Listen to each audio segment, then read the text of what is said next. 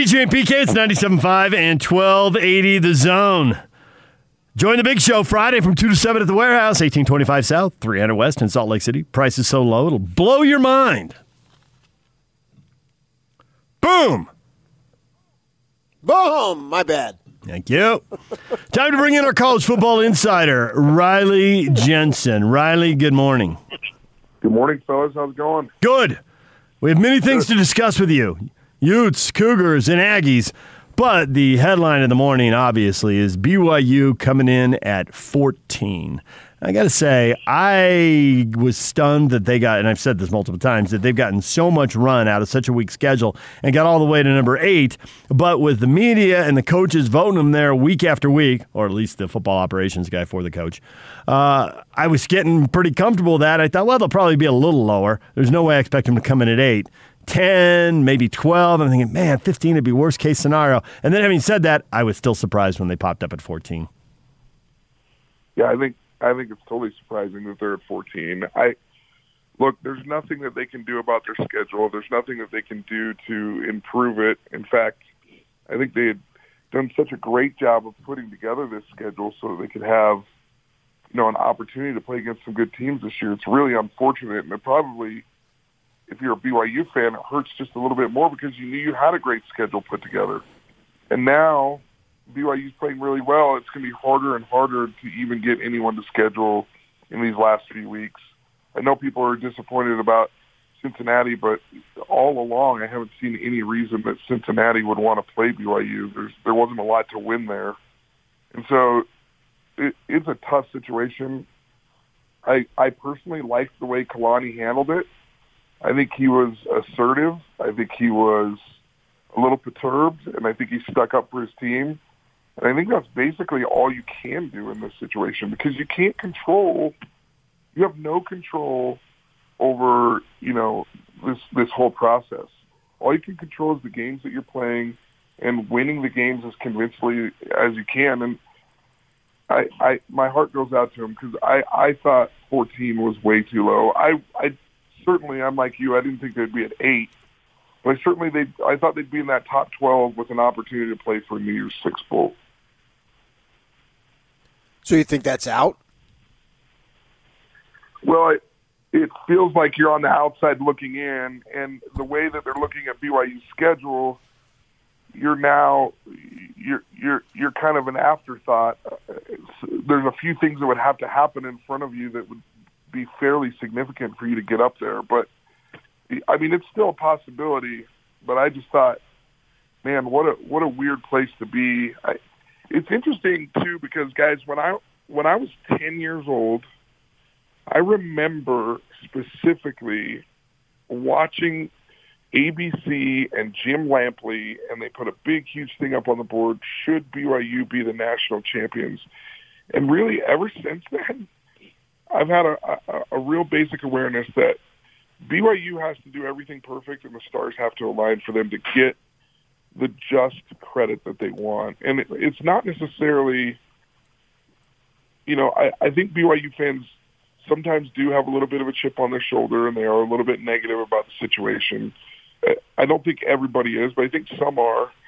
But when something like this comes up, it just fuels that fire a little bit, and it makes me scratch my head a little bit. Riley Jensen, our college football insider, joining us. One thing people were saying that didn't make any sense to anyone locally who'd already followed it more closely and figured it out was BYU ought to play Washington. Well, we were all pretty sure Washington's going to play Utah, and now Washington's going to play Utah. For the Utes, who lost to USC in the opener, where are their potential advantages in this game? What are you watching for the most improvement? Well, hopefully they improve offensively. I thought defensively they played pretty good. I mean, Kyle will be the first to say it. Most coaches will be the first to say it. You turn the ball over 4 times, you're not going to win very many football games, especially in the Pac-12. So Utah's got to take care of the football. Traditionally, that is something that Kyle has taken a lot of pride in. It's something that Andy Ludwig has taken a lot of pride in. But I'll give them a little bit of a pass because with Cam Rising going out, I think it was like 16 plays into the game, and then you've got Bentley in the game. Although Bentley was competing at a high level to be the starter for the Utes, my guess is that most of the reps over the 2 weeks that they were waiting to play their first game were going to Cam Rising to give him an opportunity to, to be the starter and to play meaningful reps. I certainly see in this game that you'll see Bentley really improve his game. And then I thought there were some nice parts of the game. I like the way Utah ran the ball. If they can eliminate some of those turnovers, I think they're going to be in every Pac-12 game. Not as dominating as what they've been in the past, but I think we all knew that. I think we knew that that they had lost a lot of professional players, that it was going to be difficult to just come out and hit the ground running. So what'd you see of Bentley that you think that maybe he can win some ball games for you? Well, I thought he ran the ball better than I thought he could. I had anticipated that he could pass the ball. I think that he could sharpen up a little bit in the passing game. But I think what was a pleasant surprise to me is he's the type of quarterback, when I'm watching him, that if he runs within the context of the pass play, meaning he goes through his first read, his second read, maybe his third read, and then turns and runs the ball, he can be fairly dangerous against Pac-12 defenses, and that was a little bit surprising to me when I watched him, because I was expecting nothing from the run game. The way that everybody had talked to me about it, the way everybody had stated that, Cam Rising is this dual threat guy, and Bentley is just a traditional passer. So to me, I'm excited to see where he can go. I'd like to see them use some of these quick and speedy running backs a little bit in their passing game, because I think those guys, when they're in space, I think they can cause some real problems. Now, I don't know how well they catch the ball because we didn't see much of that, but when they're in space and when those guys were able to get to the second level, those running backs were fun to watch. I think the fan favorite is usually the little guy, and the little guy in this case is Ty Jordan, and at 200 pounds, I'm not sure there's a lot of people who want to tackle that little guy, but he is 5'7", so I think that's why. But it looks like when he gets hit, he finishes everything going straight at the goal line. He doesn't finish sideways. He doesn't go down where he's hit. There's always 2 extra yards. I think he runs violently by nature, and we know Kyle loves that because we've heard him use that expression dozens of times. Yeah, I think the fun thing about him when I was watching is you're right, is he falls forward, right? There's never that play where he's falling back on his back, where he's getting blown up, where he's not able to and at 5'7", 200, you've got to be the type of guy that doesn't take hits straight on. You've got to be able to be the guy that can make sure that those hits are deflected and that you're not taking the full blow if you want to last the whole season. And I think he's that type of runner. I think that's the reason why he's playing at the University of Utah at 5'7". There's not a lot of guys that get recruited that are in that height range if they don't run the way he does. And he's an exciting runner, and the staple of a Kyle Whittingham team is to be able to run the football and to be able to take care of the football. And so I would expect a steady dose of him. I thought Washington was an interesting matchup. It's interesting. There's 2 wide receivers starting for Washington that are from the state of Utah. You got Ty Jones from Provo High School, and then you got Puka Nacua from Orem High School, who are right here in BYU's backyard, right here in Utah's backyard, and they weren't able to land them, and both of them were playing at a pretty high level last week when I was watching that game. So it's going to be interesting to see if those guys are motivated because they know that there's going to be eyeballs on the screen of all their friends back home, and whether it's at Utah or whether it's at Washington doesn't really matter right now because people have to watch it on TV. And so interesting to see if those guys are excited and motivated to play against the University of Utah, and if the Washington coaches put some extra wrinkles in the game to maybe highlight their skills and their talents. I mean, Puka Nacua took one, I think it was like 80 yards or 65. 65. Arizona's defense looked lost on that play. I mean, he made a nice catch, spin around to catch the ball, but there's nobody within 10 yards of him. What are they doing? It was a shallow crossing route. It was nothing tricky. There was no pick. I totally agree, but the interesting stat when I was watching that play was That's the longest pass play for Washington since 2017, and it's by a true freshman from Orem, right? So this is a guy who has big play capability. I mean, we saw him play week after week after week here in the state of Utah. He's really good. And Ty Jones, I mean, we forget because he's been up there for 3 years. Last year he was injured. But that guy can make catches like nobody I've ever seen. I faced him twice as a coach at Alta, and it was like if that ball went up in the air, it's almost automatic that it's coming down to Ty Jones. So I'm excited to watch those guys play just because of the local tie. And then I'm excited to watch the University of Utah and see what kind of improvement they can make with you know the traditional cliche of from game 1 to game 2. Yeah, I think Nakua is actually a sophomore, but he committed to SC, and then they had some issues, so he decommitted and he goes to Washington. How come he didn't give Utah a serious look? I mean, his brother's on there, BYU for that matter, but then he commits to SC and ends up going to Washington. Well, I think his other brother played for BYU. I think his other brother was a safety for BYU. Yeah. So you got a brother that plays at Utah. You got a brother that played at BYU. I mean, I'm sure that it's not a condemnation at all on whether BYU and Utah are offering them or trying to recruit them. I personally feel like Puka he had big stars in his eyes. Like he wanted to go to the biggest stage possible and be able to play at a high level and make a mark. Now, I hope that doesn't hurt University of Utah's fans' feelings right now when I say that, but when he's talking about USC and Washington and probably Oregon as possibilities, he's thinking, I can win the Pac-12 championship, and if we go undefeated on one of those teams, I'll have a chance to play in the college playoff. And it's not that Utah can't do that, but and Utah was really close last year. It just feels like that was the feeling that he had when he was being recruited. Like, I want to be on the national stage. I want to be seen for what I can do. So your Aggies have the Lobos. Both teams are 0-4. This is clearly the best chance to get a win. It's bad seasons for both teams. That's obvious, and the Aggies have had the coaching change. But at least one win. At least don't have a 0 in the win column. Put yourself in the shoes of the players on those teams. Thanksgiving night, nobody in the stands, but a chance to get one win. That's got to matter a lot, doesn't it?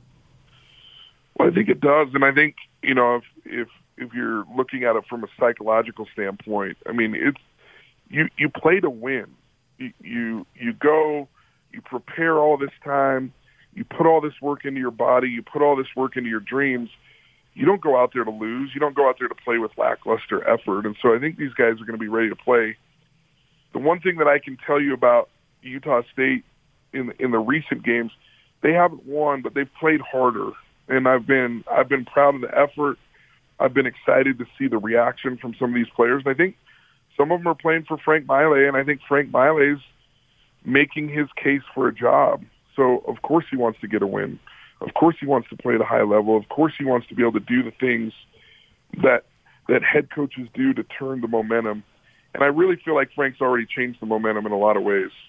But it just hasn't showed up as far as outcome goes. But his effort, his enthusiasm, I think his professionalism, when you watch the players react to him, I think they play with much more effort than what they have in the past.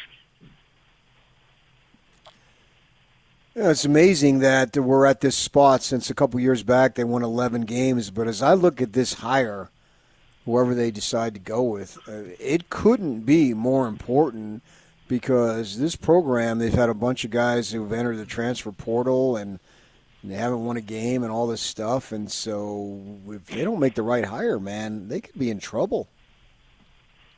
Well, I think it's always important to make a good hire. I think the good news about Utah State when you're talking about Utah State football is the facilities are, I mean, they're just night and day to when I played in 1998. And I can't remember when the indoor facility was finished while I was playing up there, so I got to practice in the indoor facility. But when you look at that north end zone complex, when you look at the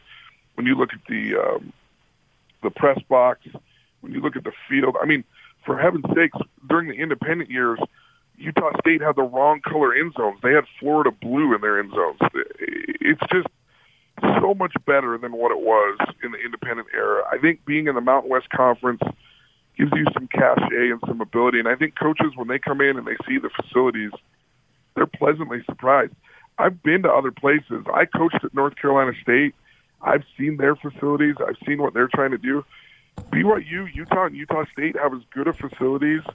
And now I'm not talking about like size of stadiums or anything like that, but as far as like the weight room at Utah State, the indoor facility, the press box, the ability for a player to get better, it's as good as anywhere in the country. And so these coaches, they'll have an opportunity to turn it around. Now, the other thing, and I was talking to DJ the other night on the phone, and I think this is a really good point, so I'm going to give you credit for it, DJ. But, I mean, Utah State was 3-9 2 years before they were 11-2, right? So it's not like you don't have the opportunity to turn things around quickly. But I think the same thing happens when you're in the Mountain West Conference, that if you get thin or if some things go a little bit sideways, it also can drop really fast. And so, yes, the hire is very important, but it's not like Utah State. We're not going back to the independent days. We're not going back to these, you know, when I played in a bowl game in '97, that was the only bowl game of the '90s, right? We're not going back there. We're a team that has played really, really good. We're a program that's played really good over the last 10 years with a couple of blips on the radar, and I really feel like this is going to be a blip. So if you're a Utah State fan and you're super worried, I understand your concern, but I think that getting the right guy in place and just making a case here, you can turn it around fairly quickly at Utah State now. I think that's true at a lot of schools in the league. Wyoming was in a conference title game, I think 2016. I think they were a 2-win team. And the next year they were in the conference title game. Fresno went 1 win to 10 wins to 12 wins, back down to 4 wins. I think that the margin for error is small. These teams don't have a lot of depth. When everything goes right, it goes really right. When it goes wrong, it goes really wrong. So, yeah, and the Aggies have ridden the elevator up and down, so they'll probably do it again. Yeah, and I mean, even Kalani Sitake last night, when he's addressing the media, he's talking about how they've built depth up so that they didn't have excuses to blame COVID or any of the other things that are going on. And that's the thing that teams are constantly, when you're part of the G5 conferences, and BYU is, kind of in between P5 and G5, you're constantly working on your depth. You're constantly praying much harder than you pray at Alabama or Clemson about not having injuries and being able to make it through a season fairly injury-free. And that, your strength and conditioning coaches, all of the auxiliary coaches that you hire become very important, especially in a G5 conference like Mountain West Conference, in my opinion. Riley, as always, we appreciate it. Thanks for joining us. You're the man. Thanks, guys. Your show's awesome. Thanks for having me on. I appreciate it.